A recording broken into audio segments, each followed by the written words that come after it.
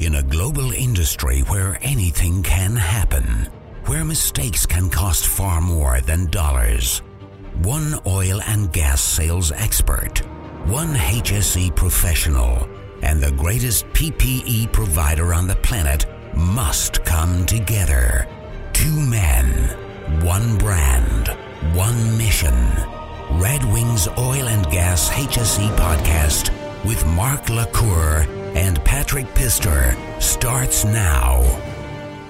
Hey, it's Mark LaCour, and this show is for everybody who has an interest in HS&E in the oil and gas industry. Brought to you by Red Wing, the leaders in PPE, ensuring your people go home safe every day. Joining me today is my rye co-host, Patrick Pister. Hey, Mark, how you doing?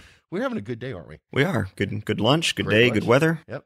And we have a guest, as usual. Yeah, I'm going to be quiet on this one. We got a lawyer in the room. We've got Sarah Stogner, who we found on LinkedIn because she had an awesome article about legal and insurance, and we just had to get her on. Welcome, Sarah. Thank you. Glad Hey, to be Sarah. here. So it's funny, at lunch, we're talking about a whole bunch of things, one of which is you lived in New Orleans for quite a while. Yeah. Yeah. What a great city to live in. The weather there, other than the middle of summer, is beautiful. You're right there on the lake. Any type of food you want is there. It has a reputation for, I think, a bit of a party city, maybe? Yeah, but only the tourists go to Bourbon Street. Well, that's exactly right. Only tourists go to Bourbon Street. And so one of the things that we were so excited, which, by the way, Sarah, you did more on social media before coming on the show than any of our guests ever. Well, that's a pretty low bar then.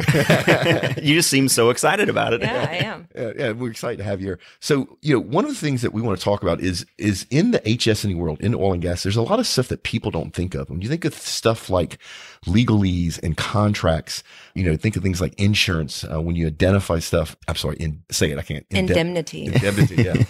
This is a lot of stuff that is really important in our industry. And if you make bad decisions, the consequences can be enormous. Yeah, absolutely. Yeah. So let's talk. I think you're wrong, Mark. People think about it after the fact. When they're dealing with a legal or insurance issue, that's when they think about it. But as we talked about earlier, there's a lot you need to do on the upfront to make sure you're covered for any eventuality. Right. Yeah. So when you think about it that way, if you think about the mistakes that you've seen companies make in the oil and gas industry when they don't do their due diligence up front, what does that look like? Is there some commonalities there? Right. So I think the big thing is that there are so many different contracts and so many different parties in a common everyday operations, right? So you've got your upstream producers, you've got service contractors, you've got subcontractors, you've got employees, you have master service agreements that the purpose is to say, okay, big picture, here's the terms and conditions that are going to govern our relationship, and making sure that those terms and conditions are then carried through to the subs, to their subs, and that the obligations that you assume within the contract, that you actually have the right insurance to cover those liabilities that you've either have inherently in your own operations as a company, or that you have contractually assumed within a contractual relationship with another party. Yeah. And so you think about contracts, contracts can be extremely basic, or in the case of some of the really large companies, unbelievably complex. And I mean, even in our case, when we get in over our head with contracts, I bring in legal help because that help up front keeps me from making mistakes. And those mistakes could be catastrophic if it's not handled right up front. So can we kind of talk about that? What is some of the things that you see that people could probably work on better from a contractual point of view? Okay. So I think the big picture is to have right off the bat, educate within your organization and tell people like, hey, guys in the field, for example, a field ticket, right? If you don't have a master service agreement ahead of time that sets forth those terms and conditions, and you've got a guy in the field that gets a field ticket delivered or a work order delivered, there's going to be terms and conditions on the back of that field ticket that he's going to sign, and the company's then going to be bound. So it's educating your workforce. It's educating your guys in the field to understand that think before they sign kind of thing, and to get counsel involved on the front end to come in and review your contracts, review your insurance, meet with your broker, meet with your risk manager, meet with your HSE guy, right?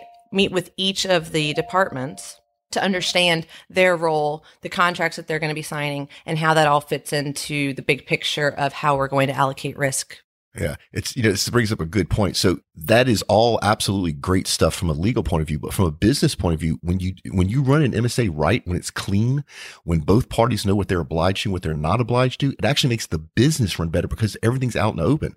Things like management of change, that process should be in your MSA. Don't you agree? Yes, absolutely. Yeah, so that everybody understands the process of a change order, because change orders can make or break a job in this industry. Right.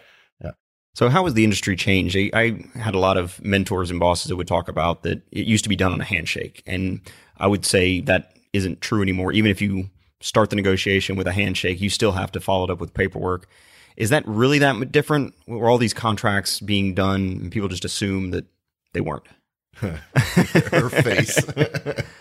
I think you still have, on a lot of times, maybe a contract that was out there that may never have been looked at again because the culture was different, in that when something bad happened, you had two guys that were friends or that had a relationship, they had their reputation, and they would all try to work together to try to fix whatever had happened. And I think nowadays in modern society, because we're such a global community, right, of you're doing business with people that you may never have met. And so it's a whole lot easier to look back on a piece of paper to try to be right when you don't have to go to lunch with a guy or your kids aren't playing soccer together, right?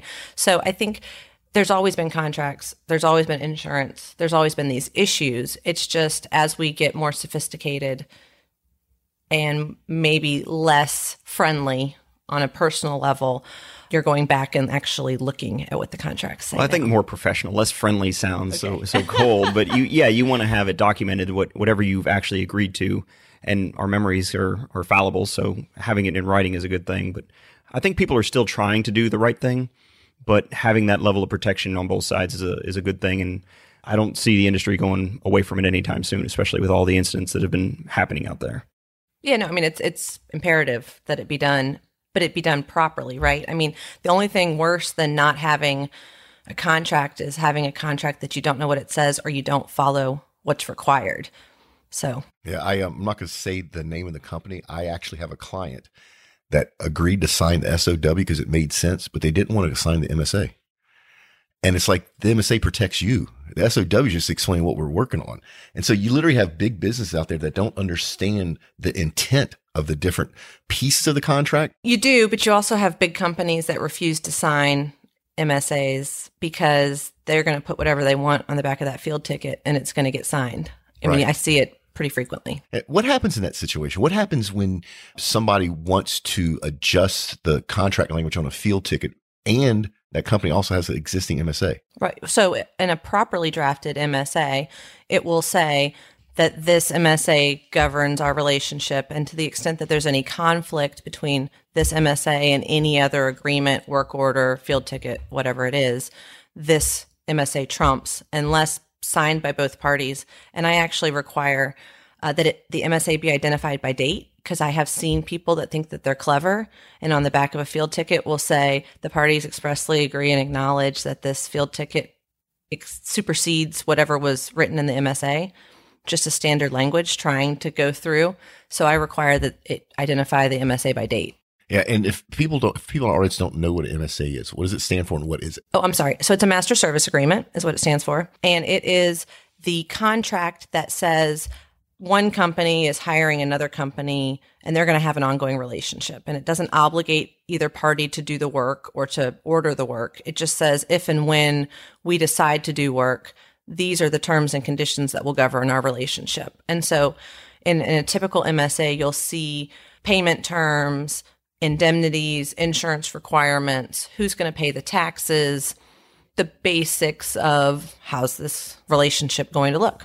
Yeah, and then not, from a business point of view, the nice thing about an MSA, and nothing against attorneys, but you negotiate the MSA once typically, and then after that, you're free to do business together, typically on something that references back that MSA because you've agreed upon all the big legalese. Yes, exactly. Yeah, so it makes it just easier to do future work together. So now that we've defined what an MSA and what the contractual terms are, tell us how you go by protecting yourself. What's more important? Do you need your insurance coverage to cover every eventuality of your vendor or your client having something happen? Or can that language be written into the contract in MSA that protects you? How do you split the importance of those two documents with regard to risk? Okay, so I think big picture, insurance is never going to cover everything, right? So you have to look at... But I think we assume it does a lot of times. Right. And there's a perception out there. I mean, the reason we buy insurance is so that when something bad happens, somebody messes up, there's a problem, something catastrophic happens, that full cost isn't borne by the policyholder, right? And so everyone has car insurance or homeowners insurance. And so the purpose of homeowners insurance is if there's a hurricane that comes and wipes your house out, that you don't have to come out of pocket, that the insurance company pays for it, right? But there's lots of exclusions. And so big picture, the more complicated the operations, the more nuanced the insurance. And let's be honest, if it's a lot of money at stake, it's cheaper to pay lawyers to fight about it than it is to pay.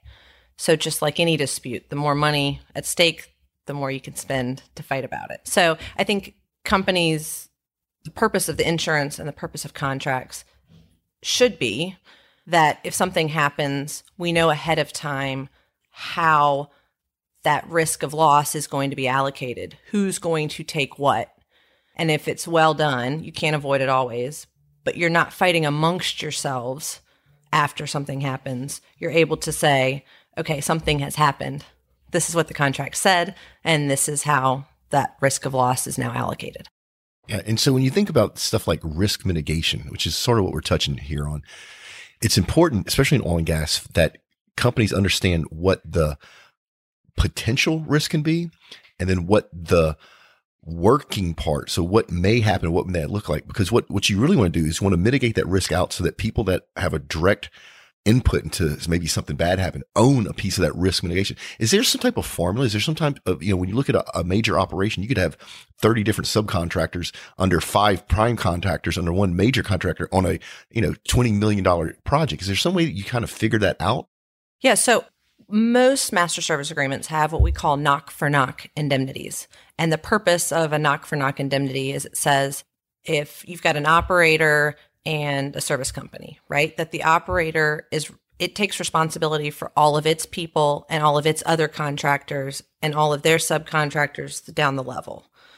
And the service contractor says, I'll take all of my people and all of my subs and all of my employees. And in the event that something bad happens, regardless of who was at fault, asterisk, intentional gross conduct aside, right? Willfulness, right. Yeah. That if somebody makes a mistake, I'll pay and be responsible for my people. You pay and you're responsible for your people. I mean, that's at the end of the day, the intent. And when an indemnity is written properly, that's what it does. So that you're not fighting over whose fault was it, right? I mean, a well blows out, somebody made a mistake somewhere, trying to figure out who made what mistake when and what percentage of the fault, because the mud guy didn't calculate the right way to the mud, because the gauger didn't notice, because the BOP wasn't operating, right? I mean, there's all these things that happen and contribute to an event.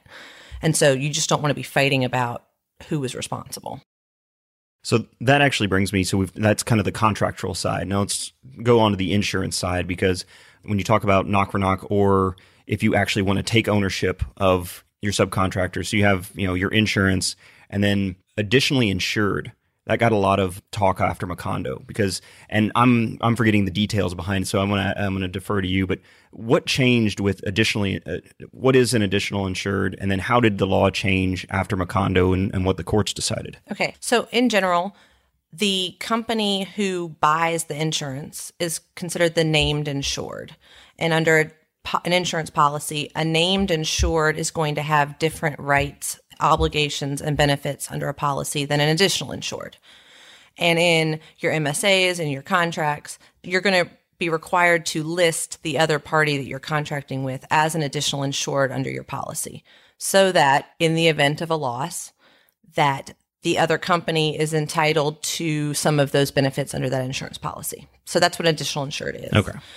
Most general liability policies, any type of property casualty is kind of the broad umbrella of insurance that is relevant for the time being for what exactly we're talking about, right?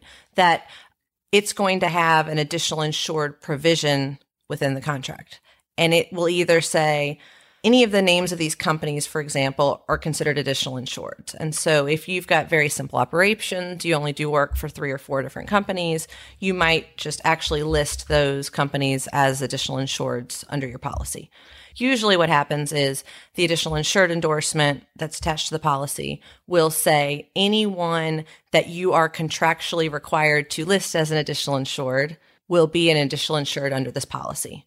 In the BP case, what ended up happening was, or what the argument was, is how much of the limits. So if there's $100 million of insurance and the master service agreement only requires that you have $10 million of excess coverage, that is the other party an additional insured for the entire $100 million that you have available, or just the $10 million that they were contractually required to have. And so the Texas Supreme Court in that case said generally, and so I have to even back up from that, right? So when we're interpreting an insurance policy, the courts say we look only to the corners of the policy. So absent some type of ambiguity, you're not looking to outside contracts to interpret the terms of the policy.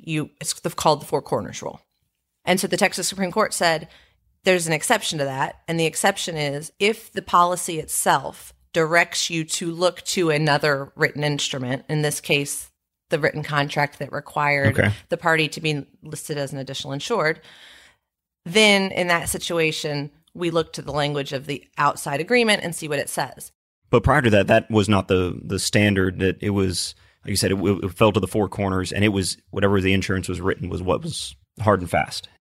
I would say I don't think it was that definitive. I would say it was a little bit more wishy-washy. Sometimes the courts would consider outside documents, sometimes they wouldn't, right? So that basically gave some guidance on if you have an express recognition within your insurance that they should look to another instrument. We honor that and we look to that other instrument. Now, in theory, this sounds like, oh, now we've got this nice bright line rule, but in practice, it's never that simple. And so as an industry, what we've had to do, for example, if your master service agreement said that insurance was required up to $10 million, or at least $10 million, or shall be $10 million. There's all these different nuanced ways. Yeah, those may, can, shall, must. It's a big difference between those words. Right. And so now we've had to rewrite some of our contracts to say, look, we want at least $10 million of coverage, but if additional coverage is available, we'll be entitled to that entire tower of insurance in the event of a loss. But the primary policyholder doesn't want that necessarily. They don't want to expose their own policy to all these additional insured up to whatever their max is. Is that right? It depends, right? That's the you lawyers. Always, I know, that's always the answer. I kind of have a little bit of a different school of thought. My thinking is if the insurance is going to be there and pay for it, you'd rather be able to exhaust that policy. Like if that'll make it go away and you're not going to be fighting anymore, let it come from the insurance. I mean, at that point, if you've got that kind of You're loss, not the spokesman for any national insurance organization No, right? with that sentiment. But your premiums are going to go up, right? I mean, you've had a loss, your premiums are going to go up. Right. So at that point, let's just try to make everybody whole is the goal. So I have a little bit of I'd say a different school of thought than what maybe most attorneys would tell you. Yeah, it's interesting, Sarah. Now you're making me think, even myself, our own business, I wonder if I should go back and reread our MSAs. Yes, you should. How often should you do that? So it's funny. I suggest that clients have some sort of internal clock that maybe every 2 years or so says, hey, ding, ding. So however you guys track certificates of insurance, right? So in your contracts, if you're required to get a copy of a certificate of insurance, which that's a whole nother thing that I think we should be exchanging policies and not certificates of insurance. So remind me to talk about that. But so if you say every year you get a notice of we need a new certificate of insurance because a new policy is incepted, that at that time, you say, I wonder what our MSA with this particular entity says. And sometimes it requires a tweak. Maybe you need to raise the limits. Maybe you've changed your operations. Maybe at the time that you hired company X, you thought that they were only going to be doing 1, 2, and 3. They've now started doing 4, 5, and 6. And you hadn't really thought about the specific issues that could arise out of, say, using radioactive tools in a well. Right? So as technology changes, as the services that people provide change, you absolutely need to be looking at your agreements and making sure that they are still current and up to date, and that there hasn't been a new case or lawsuit that's now changed how your contract will be interpreted. That was a nice little, but you did just give a presentation or write a paper on radioactive tools. I'm in the process of writing it right now. Yes. Yeah. So if anybody's interested in that kind of topic, so we can reach out to Sarah and she can give you some more information on radioactive tools. Yes. It's fascinating. Probably also make sure you have the right contract language in place and the right insurance arrangement in place as well. Absolutely. 3 for 1. Can you use the radioactive tools? Can I use them? I hope to never. No. It's we're getting to the point where it's time for our Red Wing safety tip of the week. And Sarah, you have a safety tip for us? Yeah. So I think that my safety tip is going to be maybe a little bit different than what somebody else's safety tip might be, but don't sign it unless you know what you're signing, right? And so educate your field guys that if there's any type of field ticket or work order that has terms and conditions, maybe they shouldn't be signing it without asking. Yeah, and we've all seen people just take a contract and just pencil whip it, just sign it. That it's a great tip, but also if you're responsible for carrying out that contract that somebody else is drafting for you and getting signed, know your contract. I think not just reading before you sign, but read and know what you're actually executing on is important. So yeah, read the contract. Yeah. If you think about it, actually is a really good safety tip. I mean, think about how unsafe it can be if you're just signing anything somebody puts in front of you. Yeah, absolutely. And you talked about, field tickets and coming back. I've seen having to go back over the last 6 months, all these field tickets, because we found out that every one of them violated the MSAs we had in place. So you had to go back and pick each one of them and going, why did you sign this? What was going on? Are we going to honor this because it violated? So yeah, know your contract, not just read it, but know it thoroughly. Yep. Yeah. And this is a good point for me to say, hey, if you like what we're talking about and you like the show, can you do me a favor? Click subscribe. It literally 1 second. Click subscribe. Will show up in your podcast player of choice automatically. Patrick and I, and whatever fascinating subject we're talking about. So just go click subscribe and make us happy. So Sarah, this has actually been really, really good stuff. If people wanted to find out more about you and what you do, what would be a good place for them to go? Right. So Sarah Stogner, Stogner. They can Google me. I think there's me, and then there's a former Duke cheerleader. So I'm not the former Duke cheerleader, but I'm on LinkedIn. They can find my very active on LinkedIn. Very active on LinkedIn. Yep. Yeah. So I'm around. Yeah. So the funny thing is, I was talking about my attorney, and she's fantastic. She's really great, but she's not on LinkedIn at all. Is that her? Or no. So I think that the legal industry has been really slow to embrace it. And I know that some of the older guys that I work with roll their eyes that I am so active and kind of share some maybe more personal aspects of my life and not just professional. But that's how I found you. That's how you found one me. of your articles on LinkedIn. Right. And so I've had a couple new clients on stuff from LinkedIn and finding me. So, back to we want to do business with people that we know and we have a relationship with. And I think social media is a way for people to at least feel like they know a little bit of who you are before they hire you. And I think it's the future of our industry is people are going to hire lawyers that have niche expertise regardless of where they are. Because if you've got a computer and an internet, you can practice law, right? Yeah, Patrick, you may not know this. I bet Sarah doesn't know this either. There's actually an oil and gas prospect, and a prospect in upstream is mineral bearing property. Legal podcast. I can't remember the guy that I met. I can't remember the guy that does it, but he talks about the landman's legal world that they work in, and his peers got really upset with him, going, "You're giving away all this information for free. You're crazy. You'll kill your business." His business quadrupled from the podcast just because he was helping people understand that. So yeah, Sarah, I think you're spot on. Patrick, what else do we want to kind of cover Because I think we're going to have Sarah back on again. Yeah, we've got some conferences coming up, and I don't have them in front of me. I know NAPE is coming up here in February. First week of February, the whole podcast gang will be there. We'll all be there as press. We may bring some of our new podcasts, which we haven't announced yet because they don't have, speaking of contracts, we don't have ink on the contract yet. But yeah, if you're in that world, come give us a shout out on Twitter. We're going to be all over NAPE. We're going to be recording podcasts, be shooting videos, probably hit a cocktail reception or two. Might do that. Yeah, safely. Yeah. All right. This is also a point. Sarah, did you see that bag over there? Yes. That's the Red Wing offshore bag. It is in cult demand. People offer us cash for that bag. Hey, I have PPE sitting in my car that maybe needs a new home. Okay. Well, then all you have to do is go to redwingshoes.com/podcast. That's redwingshoes.com/podcast. Enter. We give one bag away a week, and good luck. And audience, you can enter there as well, too. So, like I said, great bag. Patrick's has actually been offshore. Several times. Mine's got some real world grease and dirt on it. My offshore bag has not been offshore yet. All right. So, Sarah, this has been great. We'll put links in the show notes so people can just click to find your LinkedIn profile. Come check out what you're doing. We really, really appreciate you being on the show today. Yeah. Thanks for having me. Patrick, ready to get out of here? Yeah, let's do it. All right, folks. Don't be afraid to give up the good to go for the great. Y'all be safe out there. Tune in next week for another exciting episode of Red Wings Oil and Gas HSE Podcast, a production of the Global Oil and Gas Network. Learn more from Mark LaCour at modalpoint.com. Connect with Patrick Pister at leanoilfield.com.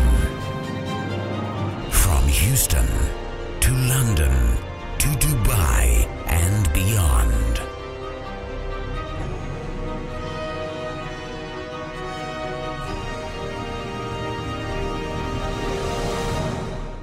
So, Sarah, what's the craziest thing you've seen in the field?